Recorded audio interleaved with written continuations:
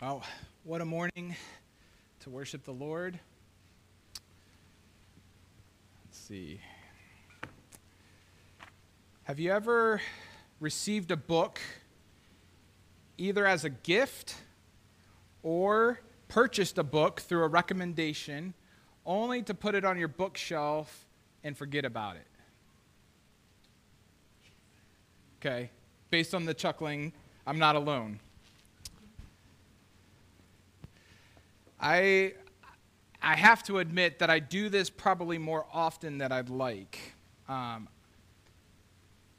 said it before that I'm not a strong reader. I don't read a lot of books. I'm atypical in that sense when it comes to being a pastor. I don't have a large library. In fact, when I first got moved into my office here, I think there were like 4 to 6 different bookcases, and I told Josh, I was like, I don't need that many. I won't need that many.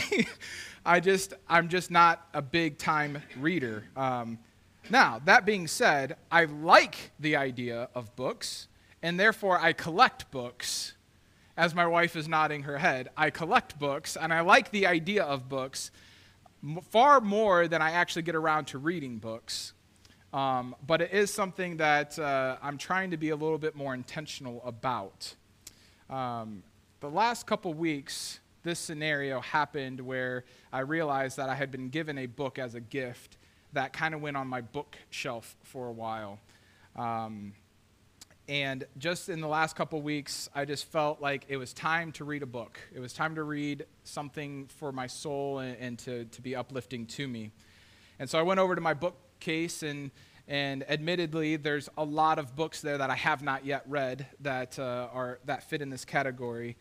And I came across this book that is written by a good friend of mine, previous pastor of mine, John Kitchen.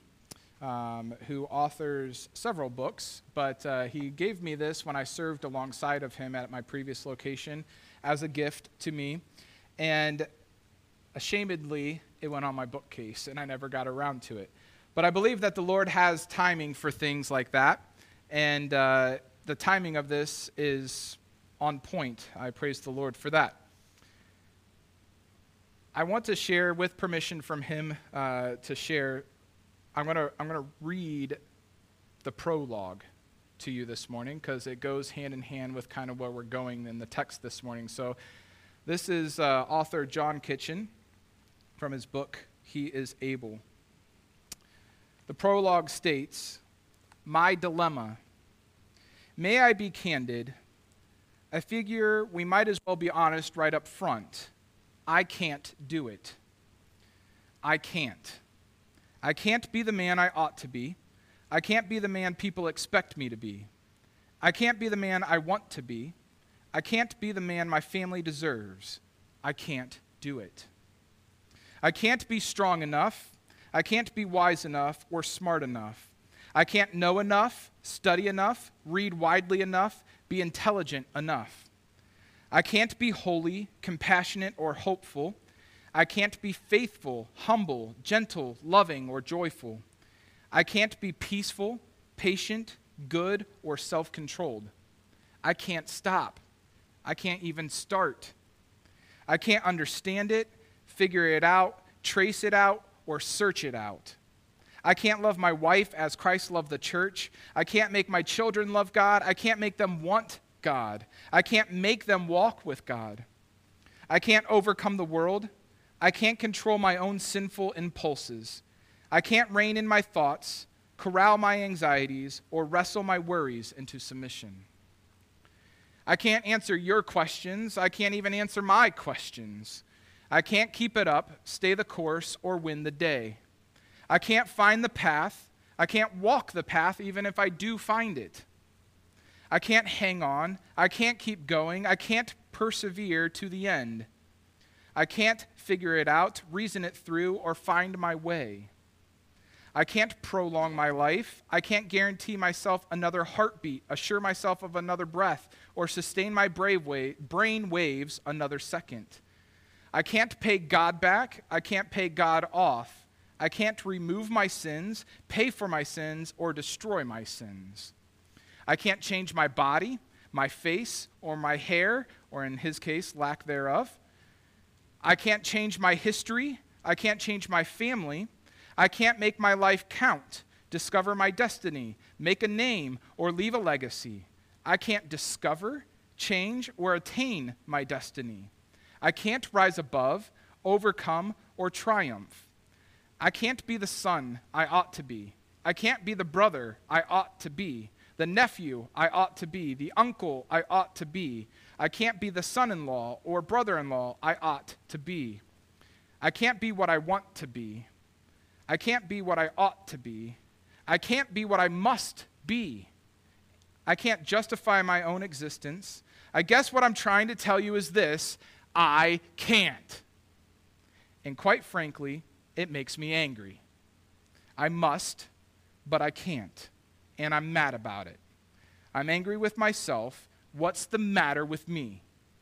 I'm angry at anyone or anything that exposes my inability. Get out of my face. Yet, I must. The obligation itself exposes my powerlessness and my pride. Part 1, I can't, but God can. As I picked this off my bookshelf in the last couple weeks and I read that, I broke down in my office because of how deeply those truths and those statements resonated within me. As I was in agreement with the statements of, I can't. We live in a culture today that demands that, yes, we can. It expects that we can, and even promises that we can. But as I read these statements, like I said, I realized, no, I can't. And I don't think I'm supposed to either. There is a freeing truth found in these words, freedom from the trap of the world, and yes, even the ministry world, where the unspoken expectations that pastors feel, where we must remind ourselves that we can't, but he can. Paul has something to say about that too this morning. So I'm going to encourage you to find your Bibles and open them to Galatians chapter 1, where we're going to continue our study together. If you don't have your own Bible, I encourage you to find one around the room. They're in the chairs around you. And while we have God's word open, let us pray. Lord, I thank you for your word. I thank you for the opportunity, Lord, to serve you in this way, to honor you in your word. Lord, I thank you for the reminder that we can't, but you can. Lord, I pray that this morning as we continue to worship you in all that we do and continue to worship you in your word, that your Holy Spirit would speak to our hearts, that your Holy Spirit would minister to our souls through the truth of your word. Lord, and I pray that anyone wrestling and resonating with those statements would find them in good company this morning. Lord Jesus, we need you because you are more than capable for all of those statements. So Lord, we ask that you would lead our time in the word this morning, that you would be glorified through the teaching of your word this morning, and that you, by your Holy Spirit, would transform us from the inside out through your word. So Jesus, do what only you can do. It's in your name I pray. Amen. There is something about serving in the role of a pastor that as I spend time with other pastors and fellowship and just talk about the experience of what it's like to shepherd, whether it's youth pastor, senior pastor, associate pastor, whatever the case may be, there is a weightiness to it. There is whether they're spoken expectations or unspoken expectations that pastors feel. And like I said earlier, we live in a culture today where the church and pastors are being squeezed by these unspoken and often spoken expectations. To show you what I mean, there's actually a cartoon strip that I'd like to share with you. And hopefully you can read it. You see on one side of the road, there's a pastor with a frown on his face standing by his church sign that says Sermon Series, What God Has Said. And then on the other side of the road, there's another pastor with a smug look on his face with everybody flocking to his church that says Sermon Series, What You Would Rather Hear. And there we live in a day today where sadly, this is the pressure that pastors feel. Where pastors feel like they have to leave God's truth in order to please the masses, in order to get butts in the seats.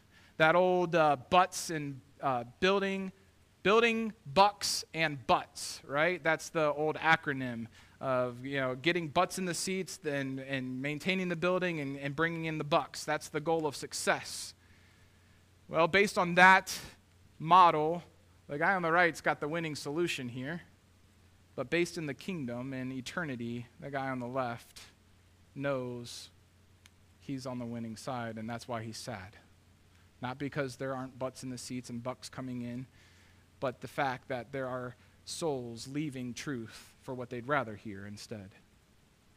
Paul knows something about this, as we're going to find out here in chapter 1 of Galatians, starting in verse 10. I'm going to read from my English Standard Version. You can follow along in yours. Verse 10. For am I now seeking the approval of man or of God? Or am I trying to please man? If I were still trying to please man, I would not be a servant of Christ. For I would have you know, brothers, that the gospel that was preached by me is not man's gospel. For I did not receive it from any man, nor was I taught it, but I received it through a revelation of Jesus Christ. For you have heard of my former life in Judaism, how I persecuted the church of God violently and tried to destroy it. And I was advancing in Judaism beyond many of my own age among my people. So extremely zealous was I for the traditions of my fathers. But when he who had set me apart before I was born and who called me by his grace was pleased to reveal his Son to me in order that I might preach him among the Gentiles, I did not immediately consult with anyone. Nor did I go up to Jerusalem to those who were apostles before me, but I went away into Arabia and returned again to Damascus. Then, after 3 years, I went up to Jerusalem to visit Cephas and remained with him 15 days. But I saw none of the other apostles except James, the Lord's brother. In what I am writing to you before God, I do not lie. Then I went into the regions of Syria and Cilicia, and I was still unknown in person to the churches of Judea that are in Christ.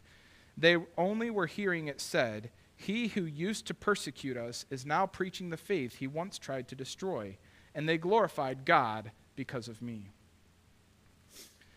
This is kind of broken up into two sections, this part. So we're gonna address verse 10 and get a truth out of it. And it was really hard in my study last week to whether it fit with last week's message or whether it fit in this week's message.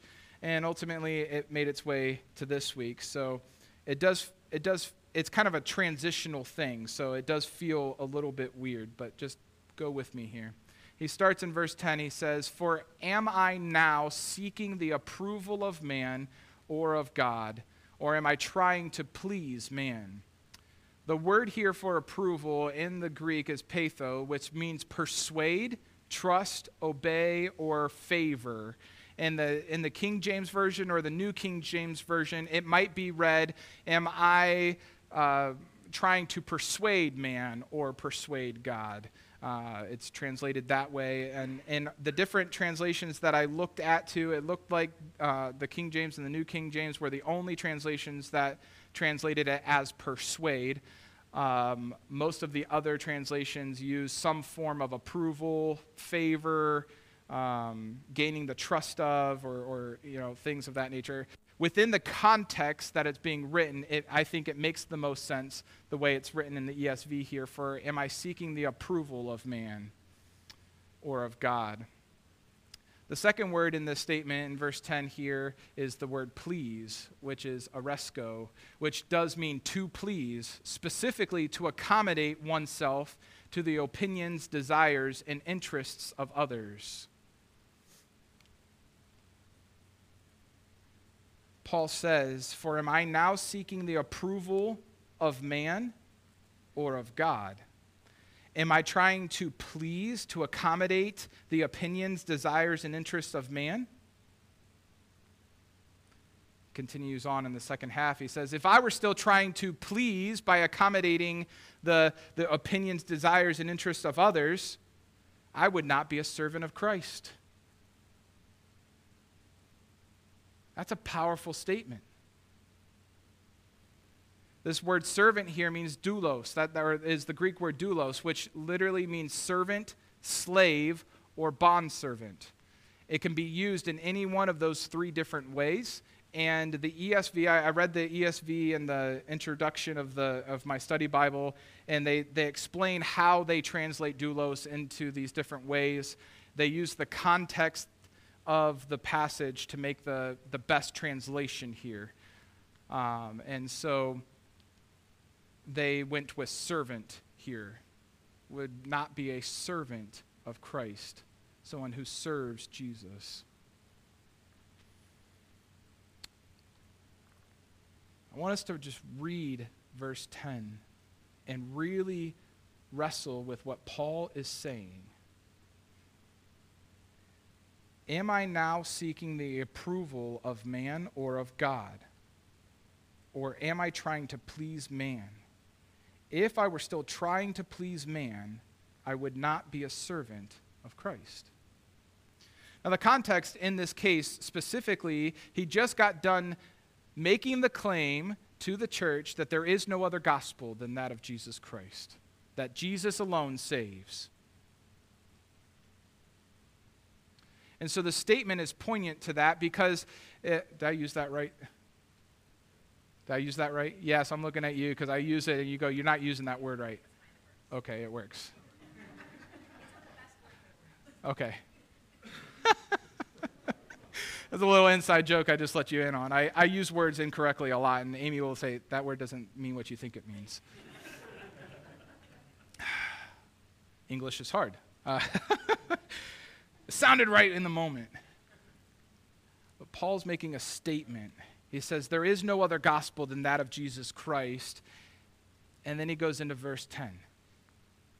It's like, listen, I don't care if you like it or not. I'm not trying to win your approval. I'm trying to stay faithful to Jesus Christ and Christ alone. If I were trying to please man, then maybe I'd share some other kind of gospel with you. But that's not what I'm going after. I'm going after truth. He says, if I were trying to please man, then I'm not serving Jesus. And I think there's a truth here that we need to be reminded of. It's not the job of a pastor to please mankind. It cannot be the motivation of a pastor to seek approval of man either. Now, let me be very clear in what I mean by this statement. It is okay for you to give words of affirmation to your pastor. It's okay for you to say, thank you for blessing me with the message this morning. It really blessed my soul. What cannot be true is that the pastor is seeking that, because that'll change his motivation, right? It's a good thing for when your pastor or any other teacher that you're sitting under blesses you with truth and it impacts you in a certain way, for you to thank them for that and to encourage them in that. That's not a wrong thing. But it cannot be the motivation of a pastor to be seeking that approval of man. Because when a pastor begins trying to please man, they're no longer serving Jesus Christ. When a pastor leaves truth and is so focused on trying to accommodate everybody's desires and wishes, he's no longer serving as Christ wants him to serve. And this is a trap in the world we live in today. Now, Paul was an apostle.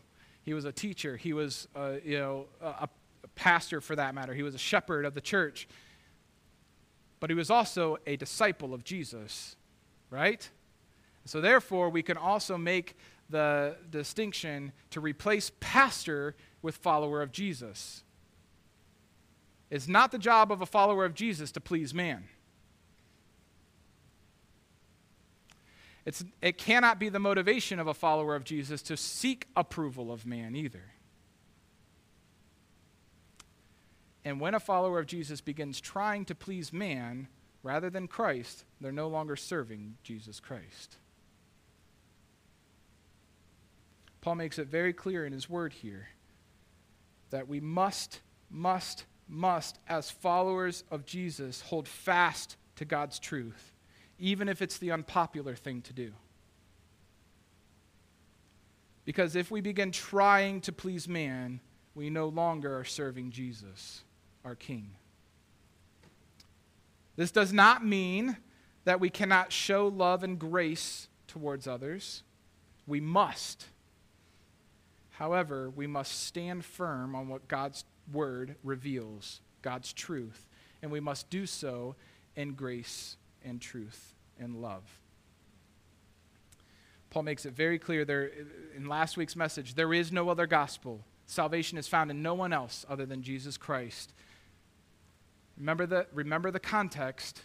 There were these influencers coming into the church and saying, well, that's fine that you love Jesus, but you also have to become a Jew first. You have to be circumcised. You have to go through these extra hoops. And Paul could have joined along with them. He was Jewish. He was, a Jewish Pharisee for that matter, at least from an education standpoint, and he could have agreed with them. He says, no. God's truth is this, and I'm going to stand for it, whether it pleases man or not. And then we go into a defense. Remember the context. The church in Galatia was rebuked for quickly leaving the gospel of Jesus. The Judaizers were coming in with a false gospel, with this other gospel, this teaching that you're not just saved by Jesus. That's good that Jesus is your Savior, but you also must do these things. You must also become Jewish. You must also follow the Mosaic law. You must also become circumcised if you were male. They were also speaking falsely about Paul himself and his character and how he got the gospel. And so he goes into a defense here. But what stood out to me is how he defends his claims. He does so with a testimony. And we're going to unpack that this morning. Verses 11 to 12, let's read that. For I would have you know, brothers and sisters for that matter, that the gospel that was preached by me is not man's gospel, for I did not receive it from any man, nor was I taught it, but I received it through a revelation of Jesus Christ. He makes a claim that the gospel that he preached to them was not his own. It didn't come from him. It didn't come from any other man, any other human source. It came directly from a revelation from Jesus Christ himself. And if we read back into the story of Acts, the book of Acts, where we see Paul, or in that case, in that point in time, Saul's encounter with Jesus Christ, we know this to be true. He says that I didn't receive this from man. I wasn't taught this gospel by man.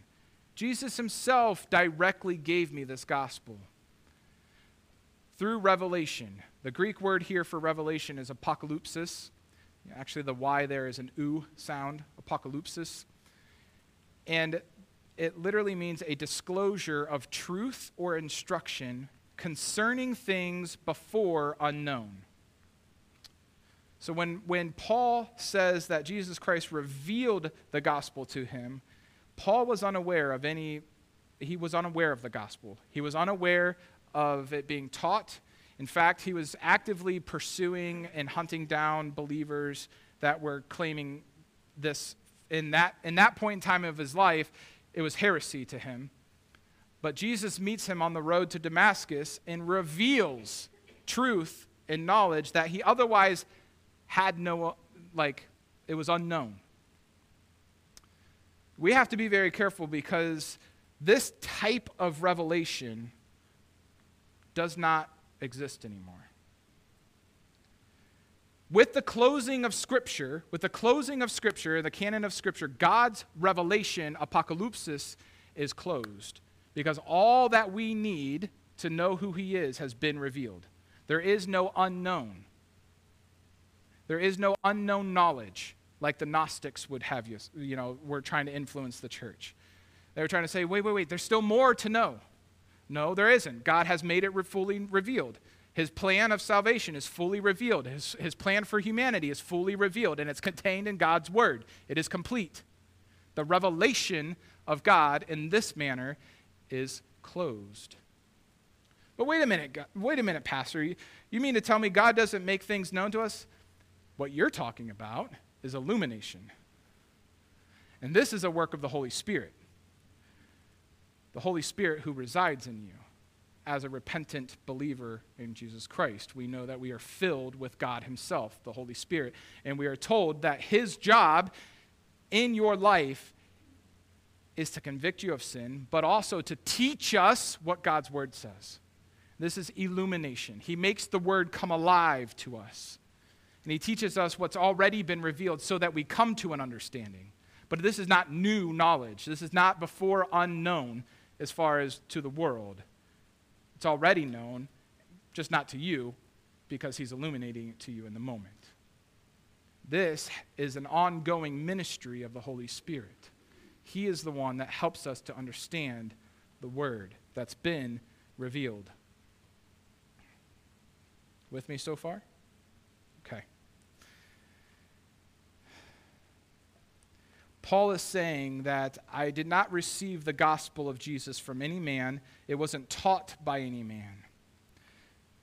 Because the false teachers were accusing him otherwise.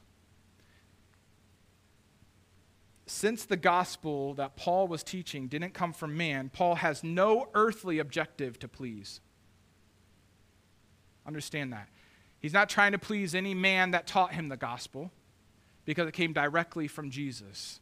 So his motivation is an eternal one. And the same must go for the gospel today. The gospel is about Jesus Christ and Jesus alone. He goes on to defend this with a testimony. And we see this testimony unfold in verses 13 to 24. Read along. It says, "For you have heard of my former life in Judaism, how I persecuted the church of God violently and tried to destroy it. I was advancing in Judaism beyond many of my own age among my people. So extremely zealous was I for the traditions of my fathers." Let's stop there for a minute.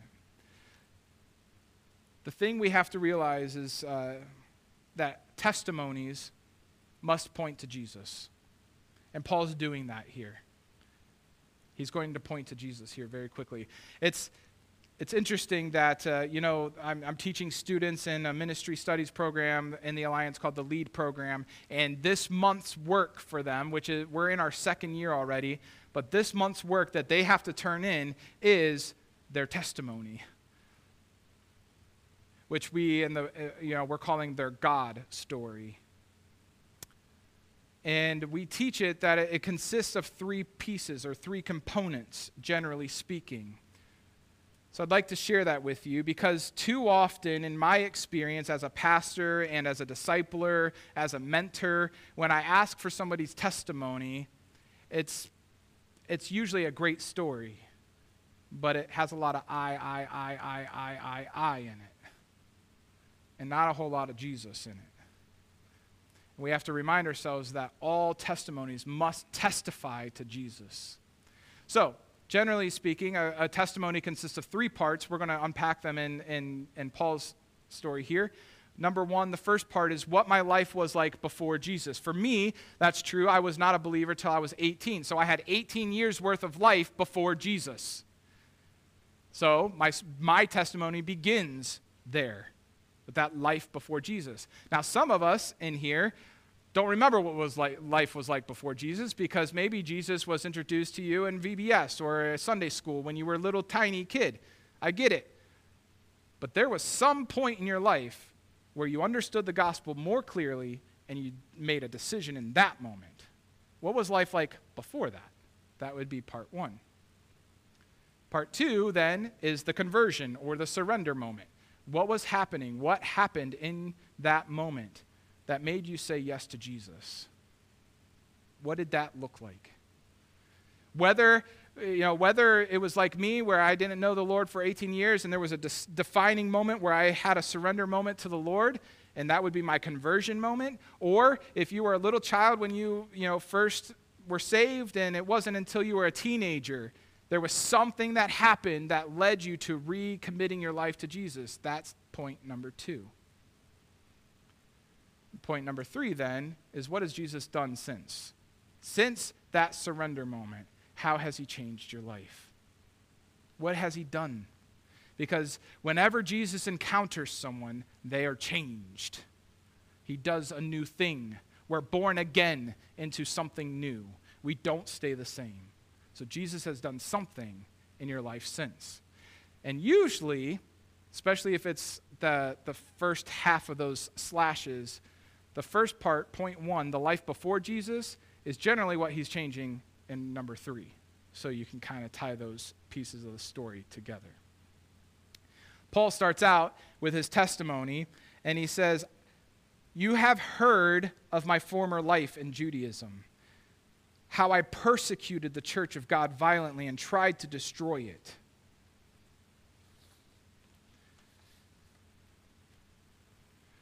We actually can find this history in the book of Acts. So every claim that he makes in his testimony here in Galatians, I'm also giving you the reference in the book of Acts where you can go and actually read the history of this taking place. So in Acts 8-9, you actually see this truth that Paul is claiming in his testimony, where he was persecuting the church. This word persecute literally means to run swiftly in order to catch a person.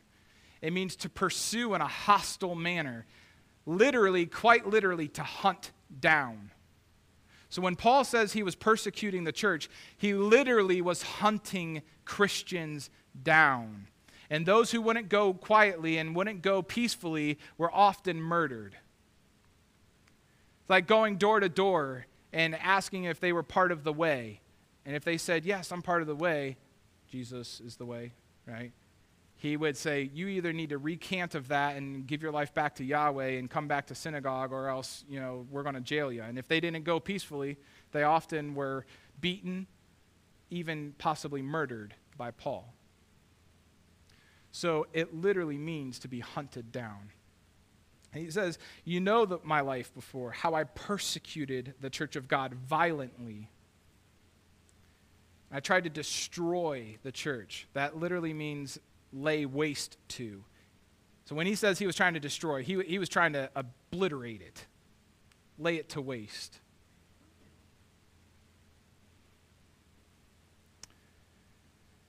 He goes on and he says that I was advancing in Judaism beyond many my age.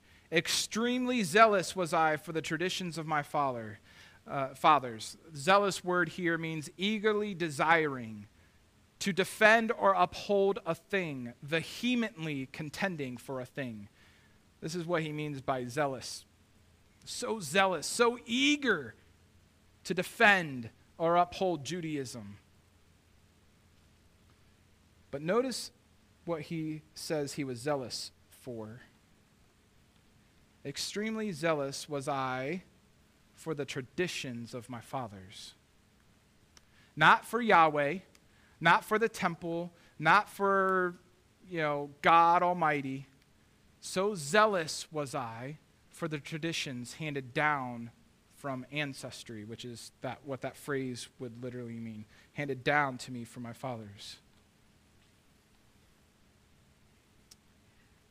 I think this is another good point to make here that Paul brings out, that we must always be vigilant to make sure that who we worship is God alone, and not the traditions passed down to us from our forefathers. Our worship is of God alone, not the traditions. Traditions aren't wrong, but we must never become more zealous for our traditions than we are for the Lord and Savior Jesus Christ. Because when our traditions become more precious to us than Jesus himself, we've created an idol in our heart. Paul, in his testimony, he said, I had this idol, I had these traditions of my fathers that I was zealous for, that I couldn't even see what God was doing.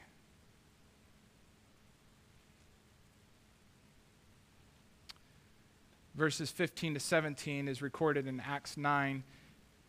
He says here in 15, he says, but when he who had set me apart before I was born and who called me by his grace was pleased to reveal his Son to me in order that I might preach him among the Gentiles, it did not immediately consult with anyone. The he here is God the Father.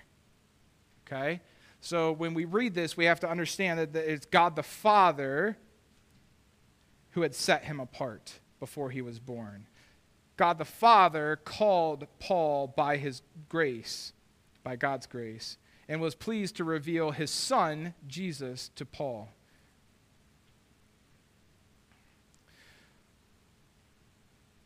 Notice that he says that the Father set me apart before I was born, and he called me in his grace, revealing Jesus, his Son, which he previously made the claim was how he received the gospel was through Jesus. And he sent me to the Gentiles with the gospel of Jesus. My friends, remember that we're not just saved from the penalty of our sins. Yes, that's true. We are saved from the penalty of our sins by the blood of Christ. We're not just saved from that. We are saved to a mission. Paul says very clearly here that the Father, in his grace, called me to himself with his Son and to the Gentiles with the gospel of Jesus. We're not just saved. This goes back to week 1 where we're ripped off of this path and onto a new path. Well, that new path includes a mission to join Jesus with, the Great Commission, to make disciples of all nations, baptizing them in the name of the Father, Son, and the Holy Spirit, and to teach them all that Christ has commanded. Right? So we're not just saved out of our sin and our penalty from our sin. We're saved to something far greater.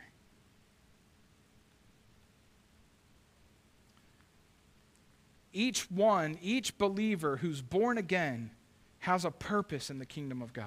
Each one of us.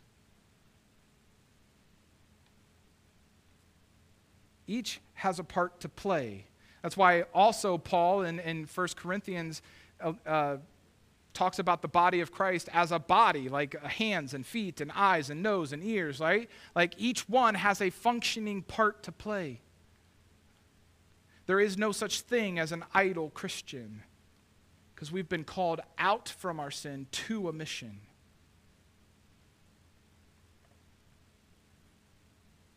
He continues with his testimony here in verses 18 to 24.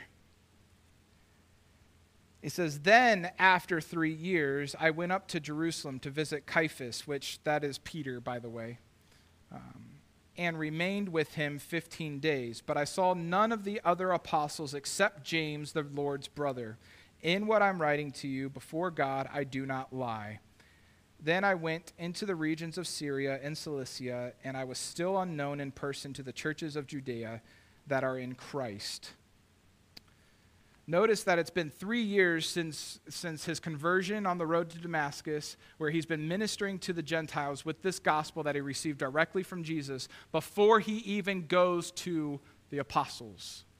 He's making the claim and he's backing the claim that the gospel that he received and that he's preaching came from Jesus Christ alone. My friends, this is important to understand because the context was these Judaizers coming in and trying to trash his name, trash his gospel, and trying to say that it's not really the gospel. You can't trust Paul. So in his testimony, he's coming in and he's making it very, very clear by defending the faith and defending the statements with what took place in his life. Paul defends his claim with the details of his life since conversion, revealing that it was in fact from God himself. This is the power of a testimony. You realize in Paul's testimony here, we see a murderer hunting down human beings, claiming to be part of this way, and murdering them. And on his way to a new place, the Lord Jesus blinds him on the road to Damascus, and he says, who are you, Lord? And he says, I'm Jesus, the one you're persecuting. And in that moment, he surrenders, and he says, okay. And he goes to Damascus blinded, and you can read that story. Notice that Paul doesn't hold back any of that dirt in his testimony. He's forthright with it. He says, I used to murder Christians, but look at me now in the power of Christ. Look at what Jesus has done to me. He's completely changed me.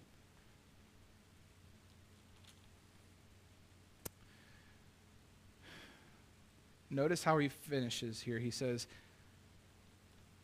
the church in Judea who didn't know Paul, like if he would have showed up in person, they wouldn't have known him from Luke or anybody else for that matter.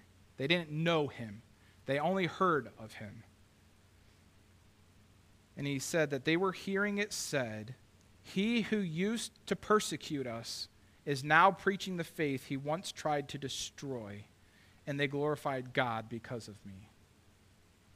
My friends, this is the power of a testimony. Unfortunately, many of us, when we are trying to share a testimony, we leave the power out. What do I mean? Well, we have to wrestle with the primary audience for our testimony. When we're sharing our testimony with people, who do we have in mind? Too often, we craft our testimony as believers with the wrong audience in mind. If the audience is the church or other Christians, we tend to focus on looking like good little Christians. And we tell a really great story. And we focus on all the shiny things in our story, leaving out all of the dirt. We keep that closet, the skeleton in the closet, kind of locked up tight. But when we do that, we actually strip our testimony of the power of the gospel. We have to realize that the purpose of our testimony is to testify to the lost the glory of Jesus and the power of the gospel. And so when we realize that the purpose of a testimony is to testify to the lost, then we must be willing to open that closet, skeleton and all, and bear it full so that they can see the power of Jesus to transform lives. But too often, we're afraid to do so. We're afraid or ashamed of the person we once were. But my friends, it's literally sharing the dirt and the sinful man that we once were with a lost world that actually makes them go, wait, you know what it's like to be addicted to pornography? You know what it's like to be an alcoholic? You know what it's like to have same-sex attraction? You know what it's like to feel like you're the opposite sex? Whatever the case might be. you mean to tell me that the answer you found was Jesus? Man, I might want to look into that. There's power in the gospel of Jesus, but we have to make our testimonies in a way that allows us to be vulnerable to a lost world. What can they do to us? Nothing. We have to get comfortable among the body of Christ to share our testimonies this way. Because here's the truth.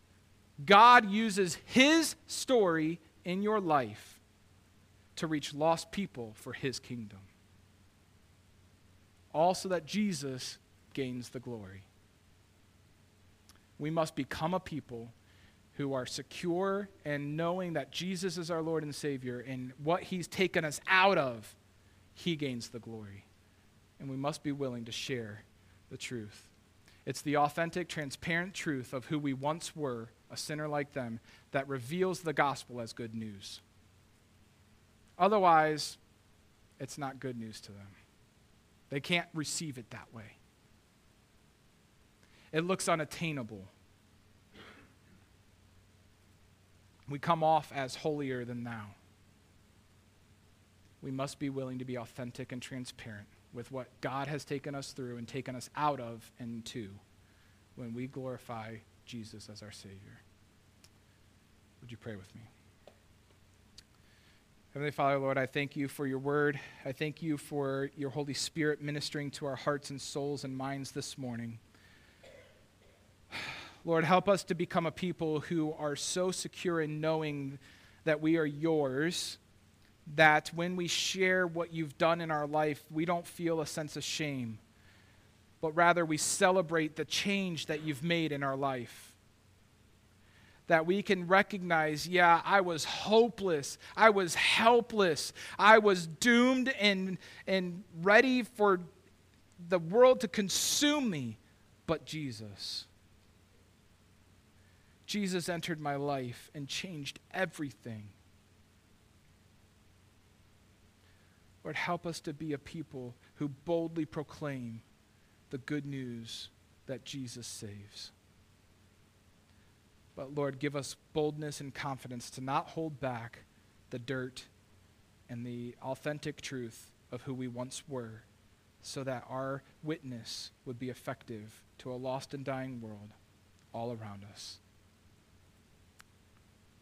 Lord, I pray for my brothers and sisters here this morning who from this place will leave and go home and to the workplace this week. Lord, I pray that you would send them, that you would send them with the good news, that you would embolden them by your Spirit to be willing to be used by you, to not be ashamed of the gospel in their life, and that we would see the lost in our community saved in the name of Jesus. And all who agree say, amen. Amen. God bless.